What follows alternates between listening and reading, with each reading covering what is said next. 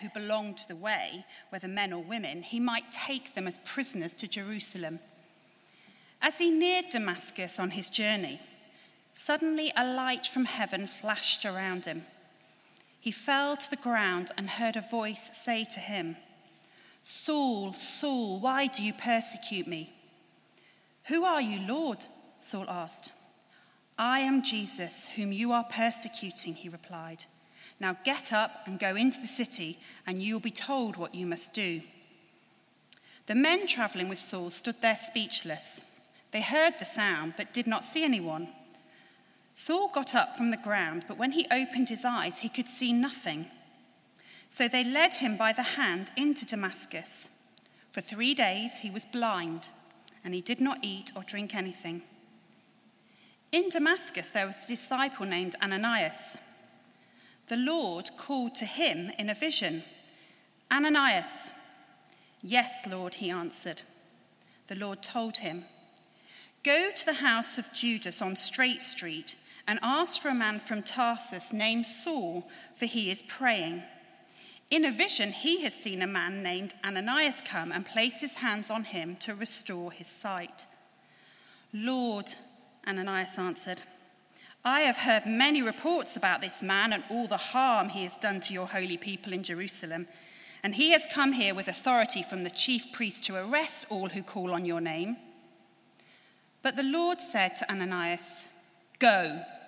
This man is my chosen instrument to proclaim my name to the Gentiles and their kings and to the people of Israel. I will show him how much he must suffer for my name." Then Ananias went to the house and entered it. Placing his hands on Saul, he said, "Brother Saul, the Lord Jesus, who appeared to you on the road as you were coming here, has sent me so that you may see again and be filled with the Holy Spirit." Immediately, something like scales fell from Saul's eyes, and he could see again. He got up and was baptized, and after taking some food, he regained his strength. This is the word of the Lord.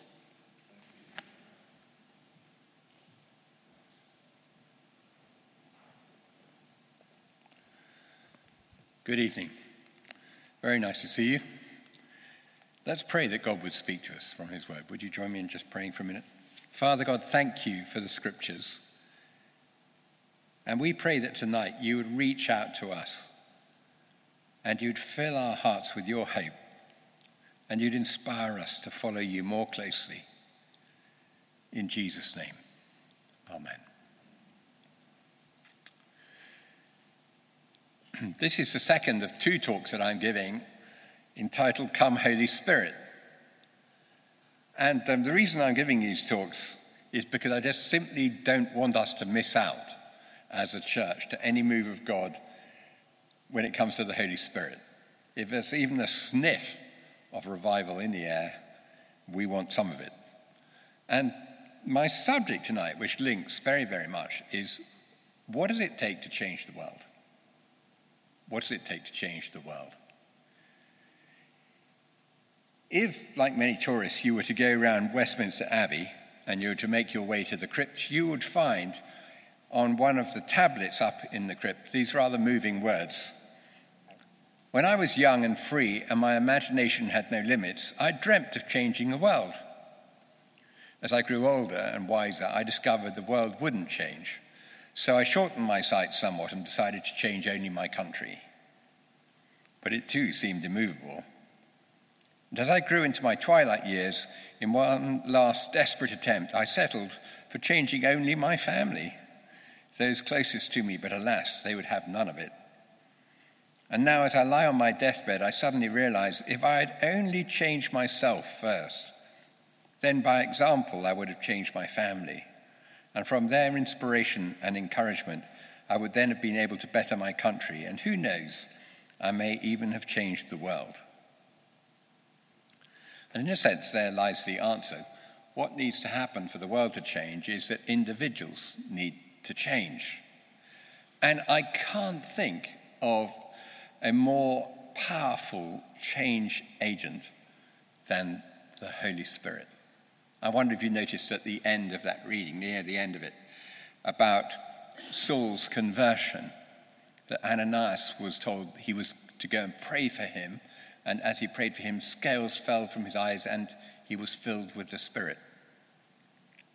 On the face of it, fisherman following a carpenter doesn't sound like the recipe for world revolution, does it?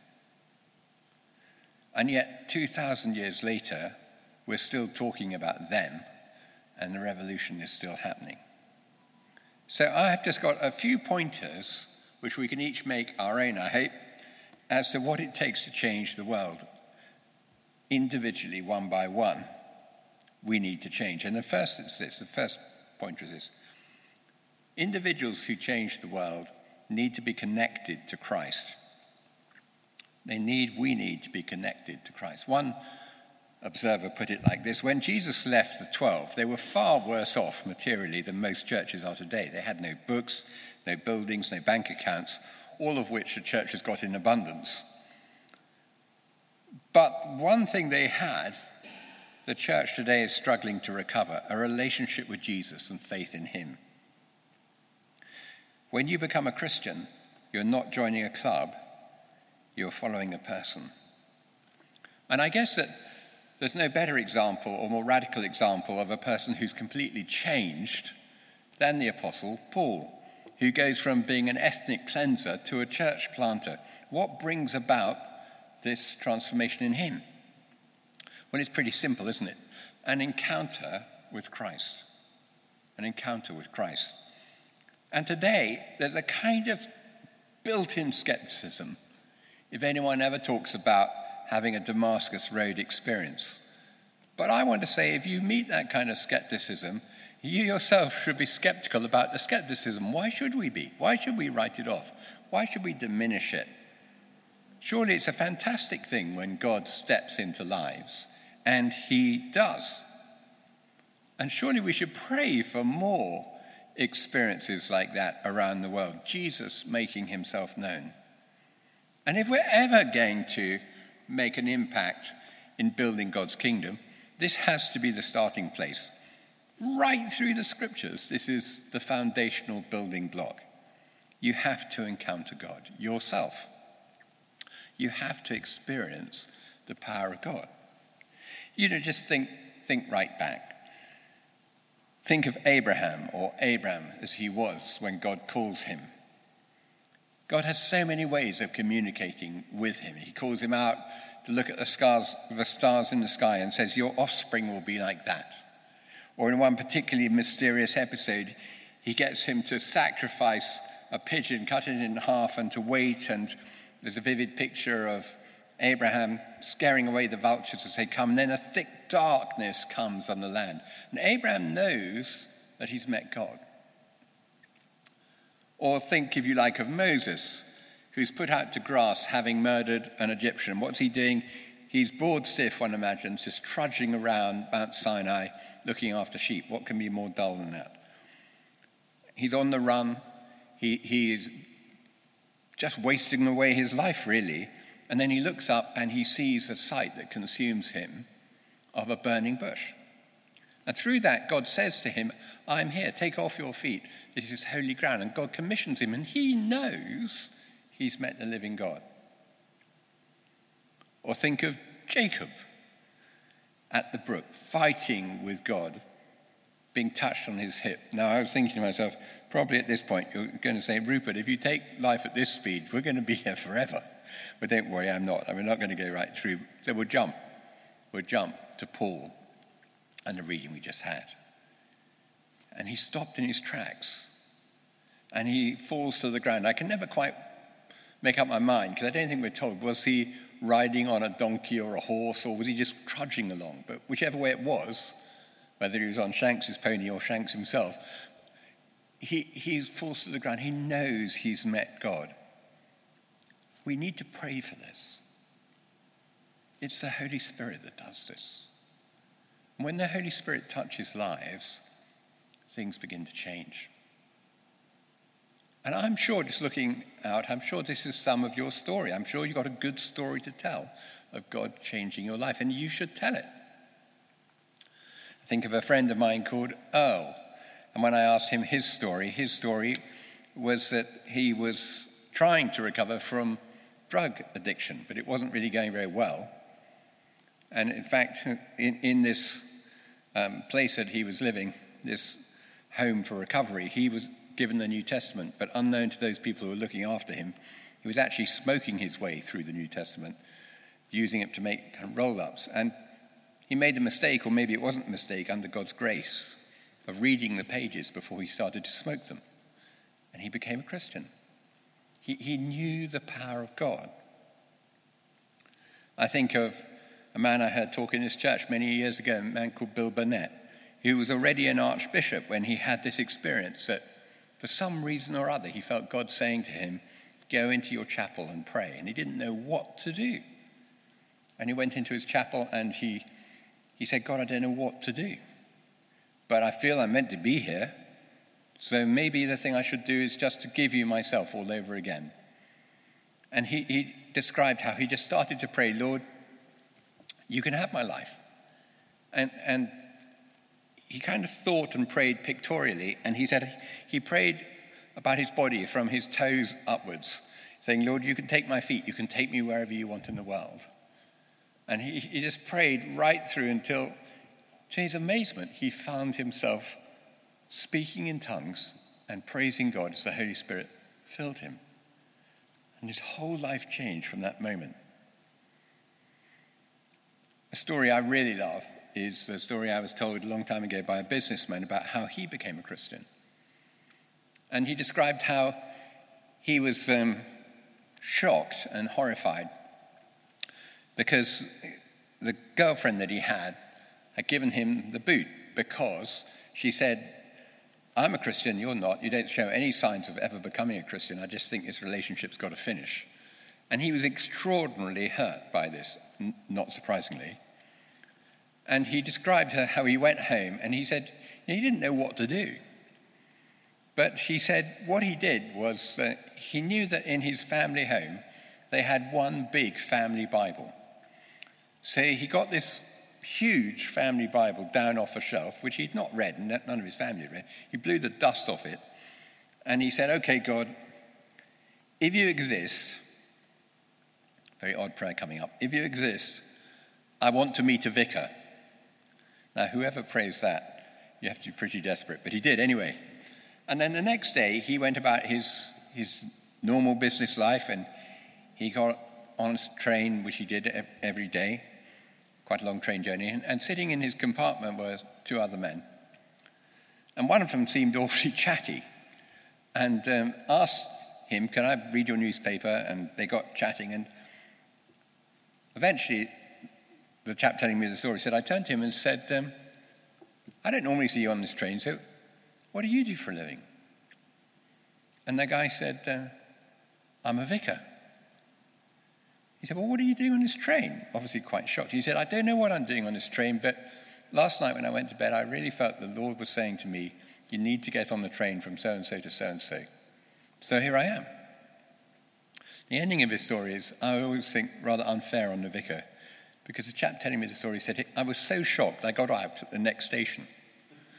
I don't know where the vicar is now, up in Edinburgh somewhere, but it was a good story. That's how God captured this man with his presence. It's a Holy Spirit incident. Why do we pray, come Holy Spirit? Well, one of the reasons I pray, come Holy Spirit, is because people are won to Christ as much by events as they are arguments. Often more so. Paul writes these wonderful letters, but what actually drew him into the kingdom was an event. Meeting God face to face. So that's the first thing to notice tonight. We need an encounter with God. And I think not just once in our life either. Maybe your faith is getting a bit stale. Maybe it's all getting a bit of a drudge. You need to ask Jesus to wake you up with more of a sense of his presence. And how will that come? Through the Holy Spirit. But secondly, I long for more of an outpouring of the Spirit because the Holy Spirit empowers us to be wholehearted disciples, not some of the time occasional followers. Fruitful disciples are nearly always radically sold out for Jesus. They don't play at following him. They absolutely commit to following him. And if I can speak, why wouldn't I, openly and frankly, it really puzzles me and it really annoys me that we admire and champion people who are dedicated to, let's say, sport. Now, it doesn't annoy me that we admire them. That's great. We understand how they have to practice night and day, whether it's hitting a golf ball or whatever it is. They don't just rock up and win. We understand that they change their diet, they change whatever's necessary to run faster, not when they're playing golf, but doing track events.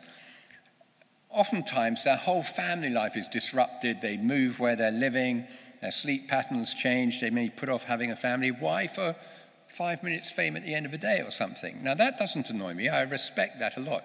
What annoys me is that when people are that dedicated to following God and to pleasing him, we think they're a bit over the top.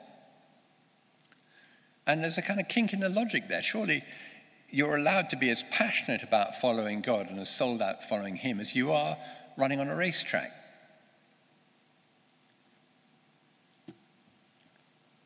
That level of dedication to God is absolutely necessary if we're going to change the universe for him or with him. You won't change the world with less dedication. You won't be able to follow Christ faithfully with less focus. And have you noticed, and this is an uncomfortable thing to notice, that the disciples have no safety net at all? They're sold out, but there's no backup plan. I remember being impacted by hearing another preacher say, if you build a backup plan into your life, you're wasting that percentage of energy. Suppose the disciples had said, no, well, I'm not quite sure about you, Jesus, so I'll spend 30% of my time still running a fishing business. That's 30% of energy less could be going into following Christ. To follow Christ faithfully, you quickly discover, don't you? He leads you out of your comfort zone. That's deliberate. To make us more reliant on him. That's what trusting him is. And faith is. And of course, when you do this, you will come across as somewhat extreme. I'm going to give you a little example, just because it amuses me. It's a great example of dedication. It's a terrible example of tact and diplomacy, because there isn't any. And it comes from a book, an autobiography written by a man called James Peyton, who was to become a missionary to the New Hebrides, which is in the South Pacific. And he's describing what happens when he goes forward for selection. And he obviously is being interviewed by rather a curious group of rather elderly people. And this is what he says. Amongst many who sought to deter me from being a missionary was one dear old Christian gentleman whose crowning argument always was, the cannibals. You'll be eaten by the cannibals. At last, I replied, Mr. Dixon, you're advanced in years now, and your own prospect is soon to be laid in the grave, there to be eaten by worms. See what I mean by lack of tact? I confess to you that if I can but live and die serving and honoring the Lord Jesus, it will make no difference to me whether I'm eaten by cannibals or by worms. And in the great day in my resurrection body will arise as fair as yours in the likeness of our risen Redeemer. The old gentleman raised his hands in a deprecating attitude, left the room, exclaiming, after that, I've nothing to say. But I'm not surprised, really. But it shows wholehearted dedication, doesn't it? It's very countercultural to the world's expectation when you follow Christ like this. And if I could put it this way, if you're young and you follow Christ like this, you will present a real challenge if your parents are not Christians. Because without knowing your parents, I'm going to guess that they're hoping and wishing upon you the best life that they can think of for you. And it will go like this: safety in the world's terms. And there's a lot to like about their preferred future over your life. A secure job, well paid for many years, And they'll think in terms of a neat family life, settled down, probably with a lifetime partner, and a predictable life. But the problem is, none of these things are written into the job description of a disciple. They left their nets and followed him. Or a modern day translation might be, they left their nests and followed him. And just to square this illustration up, it's every bit as uncomfortable when you are a child and your parents are alive and they become on fire with God. And I had the pleasure of meeting recently a man and a woman who took early retirement and sold up, and they worked for the Mercy ships for many, many years, leaving their children in the UK to get on with life. And I should imagine the children scratched their head and thought, well, what's got into mum and dad? And the answer was the Holy Spirit, of course. This is what it takes to change the world. It doesn't come cheap, but it does come with Christ. And for Paul, Paul's approach completely changed. And he wrote in a very unaffected, impactful way something terribly simple. It just was written over his life. He says, we make it our goal to please him. That was it. That's what a follower of Christ is. Someone who makes it their goal to please Christ. And if you don't do that, you're not really following at all. But it's only the Holy Spirit that can do this. And I think you've probably heard me say this from the front before, but it is a key observation that I've noticed no matter how small a congregation is or how big a congregation is, people who are wholeheartedly following Christ make an impact and they stand out. And when I think through the people I most admire who have impacted me for good in following Christ, each of them has been totally in earnest in wanting to please God. That doesn't mean they were sober in a sense of serious and hard work people. They're really fun, but they know in their heart of hearts that they want to please God and are living for him. The Holy Spirit does that. And the more out of our depth, more out of our comfort zone we go, the more we'll have stories of how God looks after us and is faithful. What gives you a heart like this? The Holy Spirit. And wrapped up in this is a new sense of purpose too, isn't it? And Ananias was told to say to Paul, or told by God why it was important he should go and see Saul, who would become Paul, this man is a chosen instrument to proclaim my name. Have you ever asked God how he can use your life? You should. I should. What is God's purpose for you? I have a book on my bookcase called Don't Waste Your Life, and I guess the theme of the whole book is simply that. Have you aligned the days that God gives you on earth with what he wants to do? And here's the rub, here's the challenge. Living to please God and living to impress the world are not compatible ambitions, which is a shame, but there it is. Living to please God and living to impress the world are not compatible ambitions. One of the quirky hobbies I have, quirky interests I have, is reading people's obituaries. And people achieve fame through all sorts of routes. Being entertainers, actors, sports people, famous for being famous, all sorts of things. Very rarely are people achieving obituaries because they've chosen to please God. The German preacher and theologian Helmut Thielicke, preaching during the war, said, God will have to write in red ink beneath the story of so many lives a remarkable performance, lively, interesting, fascinating, but you miss the whole point. And by that time, the story will have ended and cannot be rewritten. And lastly, we should pray, come Holy Spirit, because, and this is a pretty obvious point really, he gives anointing. He gives power. He makes the difference. Simply trying harder won't do the trick. So much of what Jesus asks us to do, you can't do in your own strength. You and I can't lead anyone to Christ in our own strength. We can't heal anyone with a prayer. in our own strength. We can't do any of the stuff that he asks, but we can cooperate with God, and then he will empower us. I've got rather a good example of this. And I come by it in rather a curious way. There was a man who lived in the UK, in Ireland actually, called Francis Dixon. And he himself was an evangelist. And he would speak at meetings in little villages, in town halls and things like that. And he was a good conversationalist, and he would often ask people how they became Christian.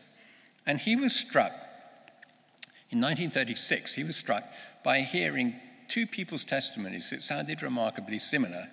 And the challenging thing was that he was talking in two completely different cities in the UK. And their story was that they'd been serving in the Navy, and they had shore leave in Australia, in Sydney, Australia. And on their shore leave, somebody had come up to them and asked them a question. And this was the question: young man, if you were to die tonight, where would you be, in heaven or in hell? And Francis Dixon heard these two testimonies, thought, that's really curious. And so he made it a sort of little inquiry of his own when he was doing missions at some point during a week, wherever he was, to say, I wonder if there's anyone here who came to faith in Australia. And by a sort of God incidence, he discovered at least 8 people who had a similar story. So when in his turn, he found himself leading a mission in Sydney, Australia, he talked about these coincidences, and it didn't take him long to discover the story of a man called Frank Jenner of George Street, and I'll tell you his story. Frank Jenner was a shy and rather broken man, actually. But he felt that God was asking him to go up to people and to ask them this question: young man, if you were to die tonight, where would you be, in heaven or in hell? Now, this is going to blow your mind. He asked 10 people a day for 16 years. When Francis Dixon tracked down Frank Jenner and they got to chatting, Frank Jenner was a very broken man. He had recovered from a gambling addiction and an alcohol addiction. And he was incredibly moved to hear of people who were still following Christ. And he said, I never heard that anyone I ever spoke to had gone on for the Lord. Some made professions of salvation when I spoke to them, but I never ever knew any more than that. He was so aware of his weakness that before each encounter on George Street, he always silently prayed, I can do all things through him who gives me strength. He first coined his now famous question in 1937, and over the years, he probably asked nearly 100,000 people. Friends, I think he's an amazing example of God's fire capturing him, and the obedience of God capturing him, and the help of the Holy Spirit. And I'm neatly slipping in a last point, that with the Holy Spirit comes a long obedience in the same direction. If Rome isn't built in a day, the kingdom of God most definitely isn't. But God is faithful, and he will help. So if you want to be part of the revolution that the carpenter started over 2,000 years ago, that's what there is to it.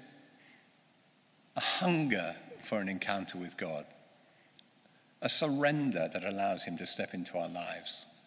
The help of the Holy Spirit. Faith, as someone said, is spelled R-I-S-K. Let's pray.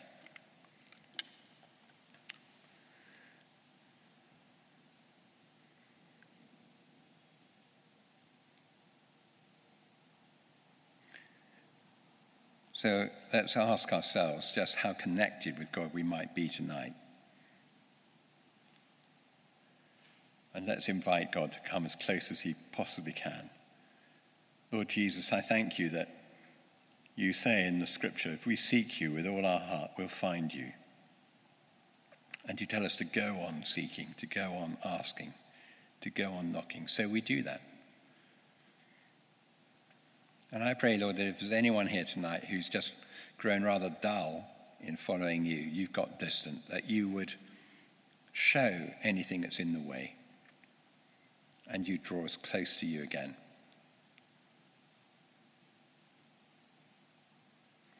And if there's anyone here who needs to reconnect, I pray that be possible tonight, to come and receive prayer and to ask, to follow you afresh.